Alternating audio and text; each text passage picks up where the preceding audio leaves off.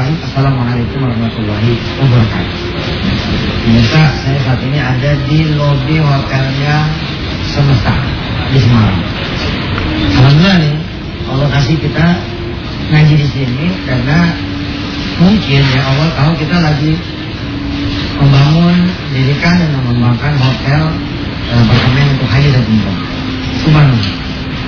Pemirsa, jangan nggak percaya kalau semua urusan itu mudah. Kita mudah. Jangan nggak yakin kalau segala urusan itu gampang asal bersama Allah. Saya juga nggak pernah kepikiran gitu, kok bisa bikin hotel, apartemen yang didedikasikan untuk haji dan umrah gitu ya, dan untuk masyarakat muslim yang pengen berlibur tapi sekalian mengaji, belajar, menikmati suasana religi. Gak pernah kebayang gitu. Tapi Allah kemudian memberikan itu semua atas izin Allah, ketemu si fulan, dan didukung oleh saudara-saudara semua masyarakat setanah air yang pada ikutan patungan usaha ya. 2 juta berapa begitu, ternyata berdiri hotel itu. Subhanallah, pokoknya nggak percaya lah. Kadang-kadang kan kita begini ya. Ini sebelum kita ngaji nih tentang tambahan hadis seputar neraka, saya sambil ya dikit-dikit lah memberi pelajaran tambahan buat diri saya. Begini pemirsa, kadang-kadang yang tidak percaya kepada kemampuan saudara, kepada kebisaan saudara, adalah diri saudara sendiri. Saya kasih contoh. Ada orang datang ke kontrakan saudara, lalu saudara mendengar dia bicara, "Mas, tolong beli rumah saya." Saudara malah menolak. "Wah mas, salah tawarin sampean. Masa saya ditawarin ya, rumah aja kayak gini masih ngontrak. Dari mana mas? Tak mungkin lah bisa beli rumah." Gimana? Orang saja sudah nawarin, artinya dia percaya sama ente bisa beli. Dan dia kan yang menggerakkan Allah, berarti Allah juga percaya ente bisa beli. Dan Allah gak kasih duit, tapi gara-gara gak percaya ya udah. Saya punya teman, FND namanya, gak punya mobil awalnya. Temannya datang pakai jet, disolawatin.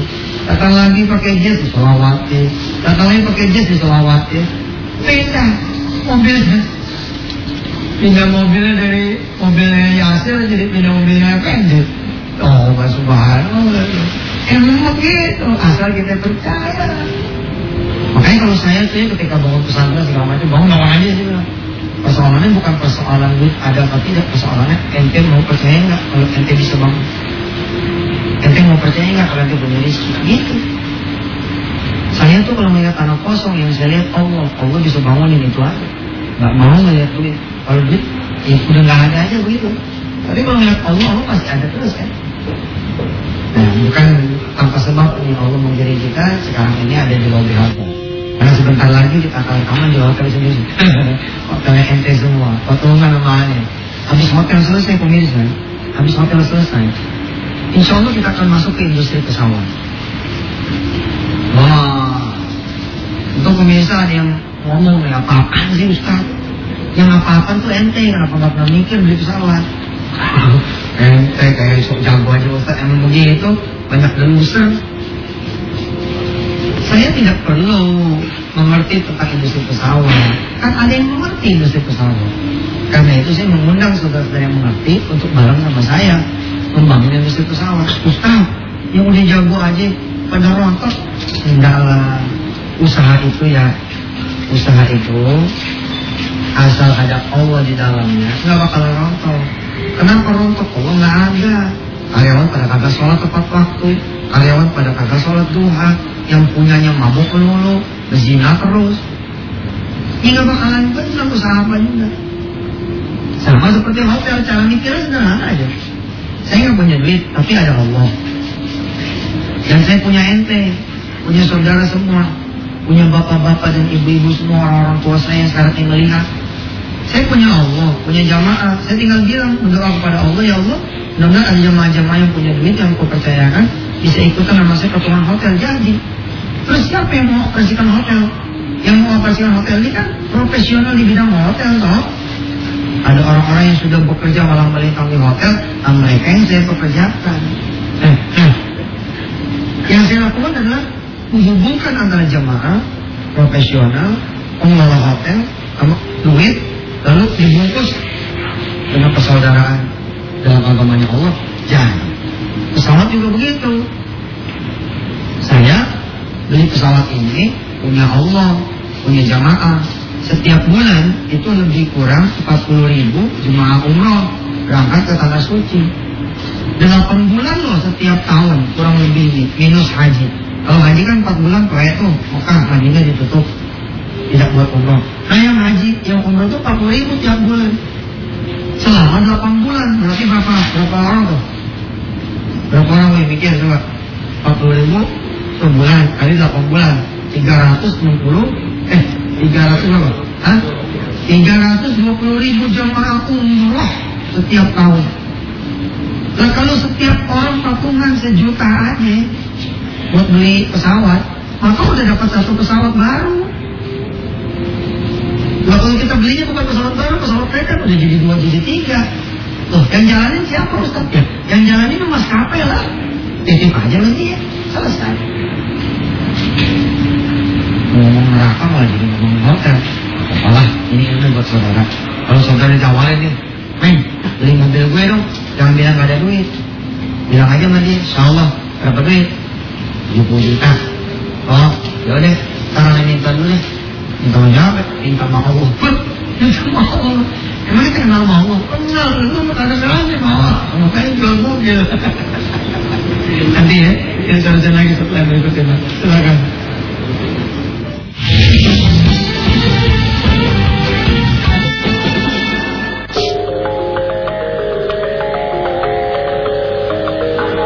Di dalam perjalanan hidup kita ini ada tawa, ada canda, ada suka, ada duka, ada senang, ada susah. Tapi selalu ada hikmah yang bisa kita petik dan kita bagi buat sesama. Baik, saudara. Kembali lagi bersama saya masuk bisa hati-hati. Ente itu punya Allah, dan Allah ini segalanya buat kita.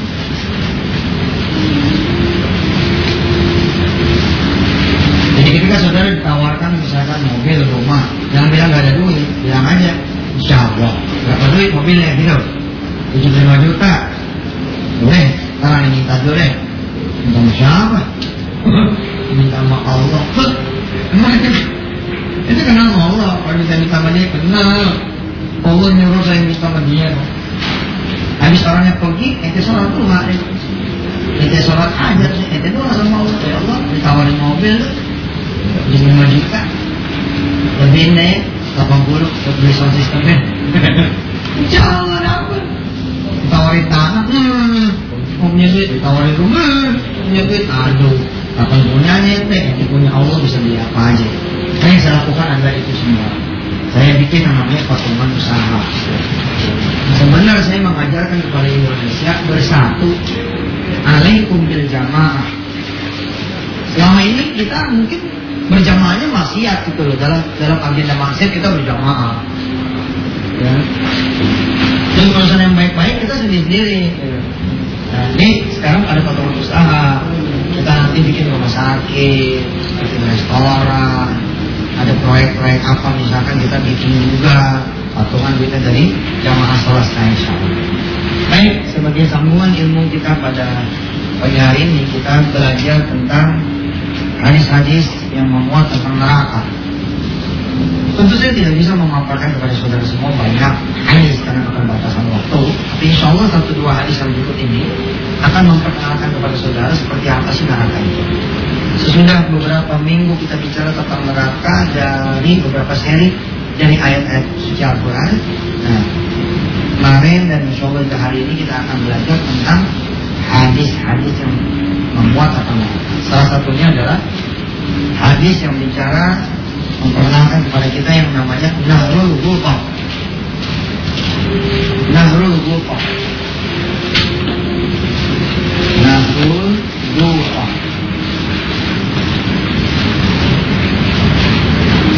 Ini sungai, sejenis sungai yang ada di neraka. Jangan pernah bermimpi saudara.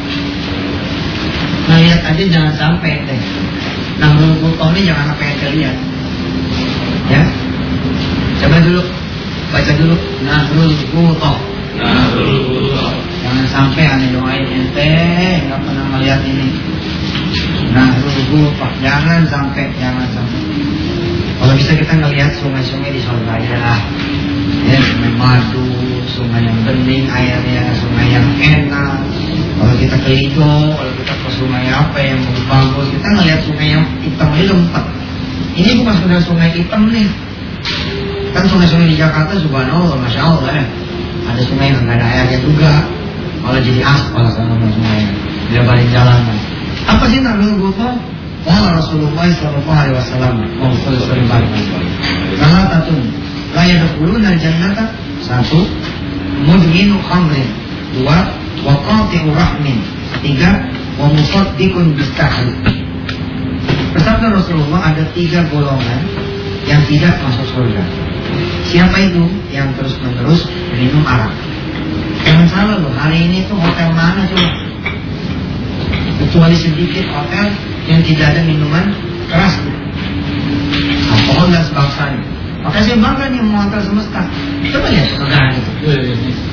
Biasanya kan hotel begitu munculnya di sini udah wine, udah segala macam itu loh, minuman-minuman yang kacau-kacau. Ini kan kagak, cuma blender di sini mah. Hotel blender di depan, subhanallah. Iya toh. Ada polisi lah yang nembak warga, betul kan? Gara-gara dia mabuk. Ada penjaga warung lah yang kemudian ngebobol dia punya rumah majikan.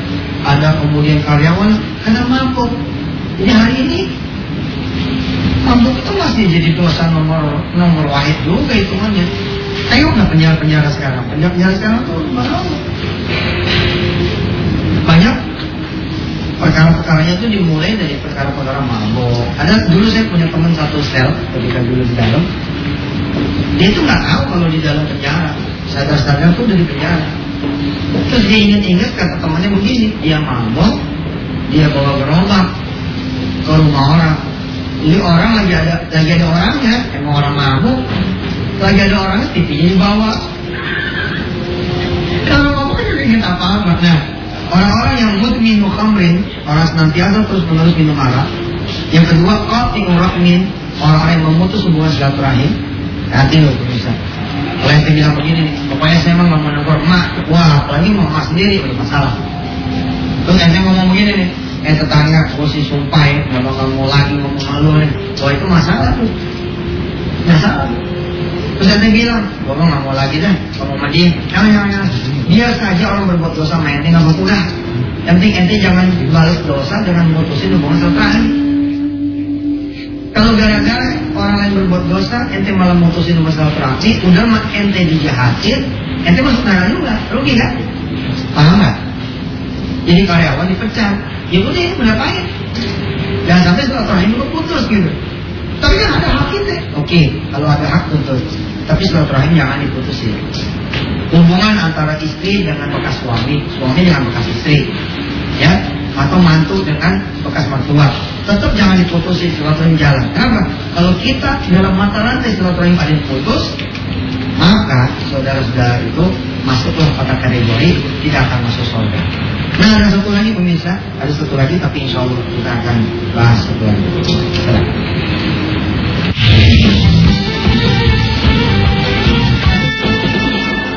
Oke.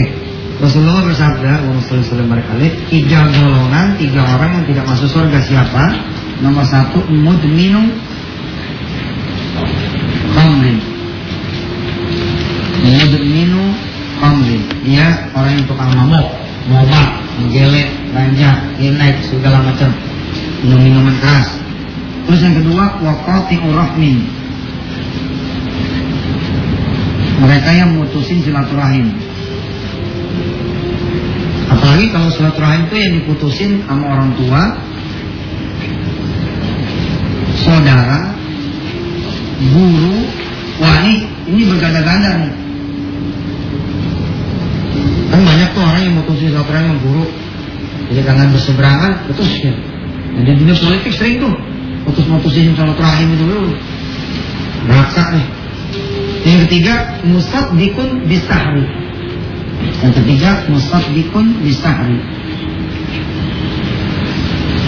Ini musaddiqun bisahri ini parah nih. Karena ini judulnya adalah orang-orang yang percaya kepada sihir. Jadi sekedar percaya sama sihir aja, saudara, menurut hadis ini bisa masuk neraka. Saudara bukan korban sihir, tapi saudara percaya ini sihir. Udah tuh masalah. Saya mencoba menganalisa ya, kok cuma percaya sama sihir, kok jadi masuk neraka? Iya, karena syirik. Contoh ada orang kemudian mungkin benar karena sihir gitu ya, mungkin benar karena sihir dia kena sesuatu lah. Terus kita bilang, oh dia emang kena sihir nih, jadi begini jadi begitu. Bukan kan, karena Allah mengizinkan sihir itu terjadi. Harus ada kalimat pengantarnya gitu, kalimat yang menyelamatkannya. Misalkan, Masya Allah, atas izin Allah ya, dia kena sihir. Nggak apa-apa tuh kalau gitu. Tapi kalau gila ya, dia kena sihir ya, jadi begitu. Itu dia kena gitu loh, kena jatuh syiriknya. Sama aja kayak ente punya duit haji, tiba-tiba dibawa lari orang. Terus ente bilang begini, saya gagal pergi haji nih karena ditipu sama orang. Udah, ente dosa tuh. Udah mau nggak jadi haji, duit hilang, dosa pula, masuk neraka, nggak masalah. Siapa sih yang bisa ngilangin orang punya duit? Allah. Siapa yang bisa menggagalkan orang pergi haji? Allah. Ya berhenti aja dari situ. Alhamdulillah saya belum diizinkan sama Allah. Selesai. Nggak usah tambah-tambah lagi. Itu aja udah. Oke. Kalau Anda adalah termasuk yang tiga ini, bertobatlah. Kenapa? Wa man mata mudminal khamri saqahu Allahu min nahril buta. Barang siapa yang mati ya, sebagai pecandu minuman keras, sebagai orang yang memutusin silaturahim, sebagai orang yang kemudian membenarkan sihir, percaya sihir, maka niscaya Allah gitu, saqahu Allahu min nahril buta. Allah akan menuanginya atau memberinya minum dari sungai Guto. Kemudian diberitahu, wama nahrul Guto? Apa sih nahrul Guto ini apa? Kejam pemirsa.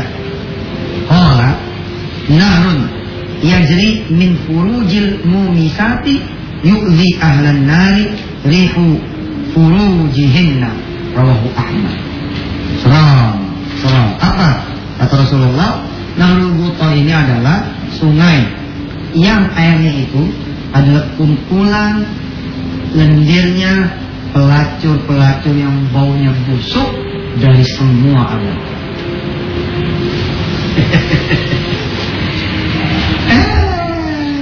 Minuman ente itu. Saya emang ngebayanginnya itu geli banget. Ya maaf ya, nggak perlu kita pertajam lah pembahasannya. Tapi ente ngebayang lah kira-kira. Kalau air lendir kemaluannya para pelacur dari seluruh zaman dikumpulin dan dibanyakkan oleh Allah dengan izin Allah jadi air sungai, disebut nahrul Guto, tiba-tiba jadi minuman ente. Ayo yang pada mabok berhenti, kalau gara-gara ngadele, mabok, ganja, terus ente ditangkap ya, kayaknya masih nggak seberapa kali, karena dipenjarakan makan juga. Makanya sama yang dulu buat. Makanya orang gak jerat-jerat tuh. Ini cuma begitu doang katanya. Ada lagi yang punya kekuatan angka, duit, mungkin bisa berkolusi misalkan dengan aparat penegak hukum yang mudah-mudahan sekarang sudah tidak lagi ya. Tapi kalau di neraka kan udah gak bisa lari bos. Mau ngapain gitu. Mendingan kita jadi tamu hotel, disuguhin apa namanya itu namanya? Ronde. Begitu dah. Sebagai penutup nih, Anda mau ngilangin ente buat minum ronde, mau nggak? Oke, nih saya kasih ente minuman ronde. Pemirsa, kita bagi-bagi ronde. Ini namanya ronde khas apa Semarang. Ini. Oh, boleh lagi. Ini. Kelihatannya tukang ronde asli yang ini nih. Ini mah pesan ke pulau jamal ke ronde. Oke. Cici ya. Ini loro lah. Ini terus ini. Pemirsa, makanan-makanan gini loh yang ente mesti minum, jangan arak, jangan bir loh. Yang manis-manis ya. Apa diabetes? Udah manis ya. Pagi-pagi mau makan gini subhanallah Pokoknya hidup tuh ya, nggak punya utang, ya nggak? Pagi-pagi minum ronde begini, makan ronde, terus duit miliar aja gitu ya. Insya Allah dah, insya Allah. Alhamdulillah ya. Mau pemirsa ya, insya Allah mudah-mudahan kita ketemu lagi di lain waktu ya. Kita belum doa sama belum doa, besok aja doa dan tanya ya. Assalamualaikum warahmatullahi wabarakatuh. Waalaikumsalam.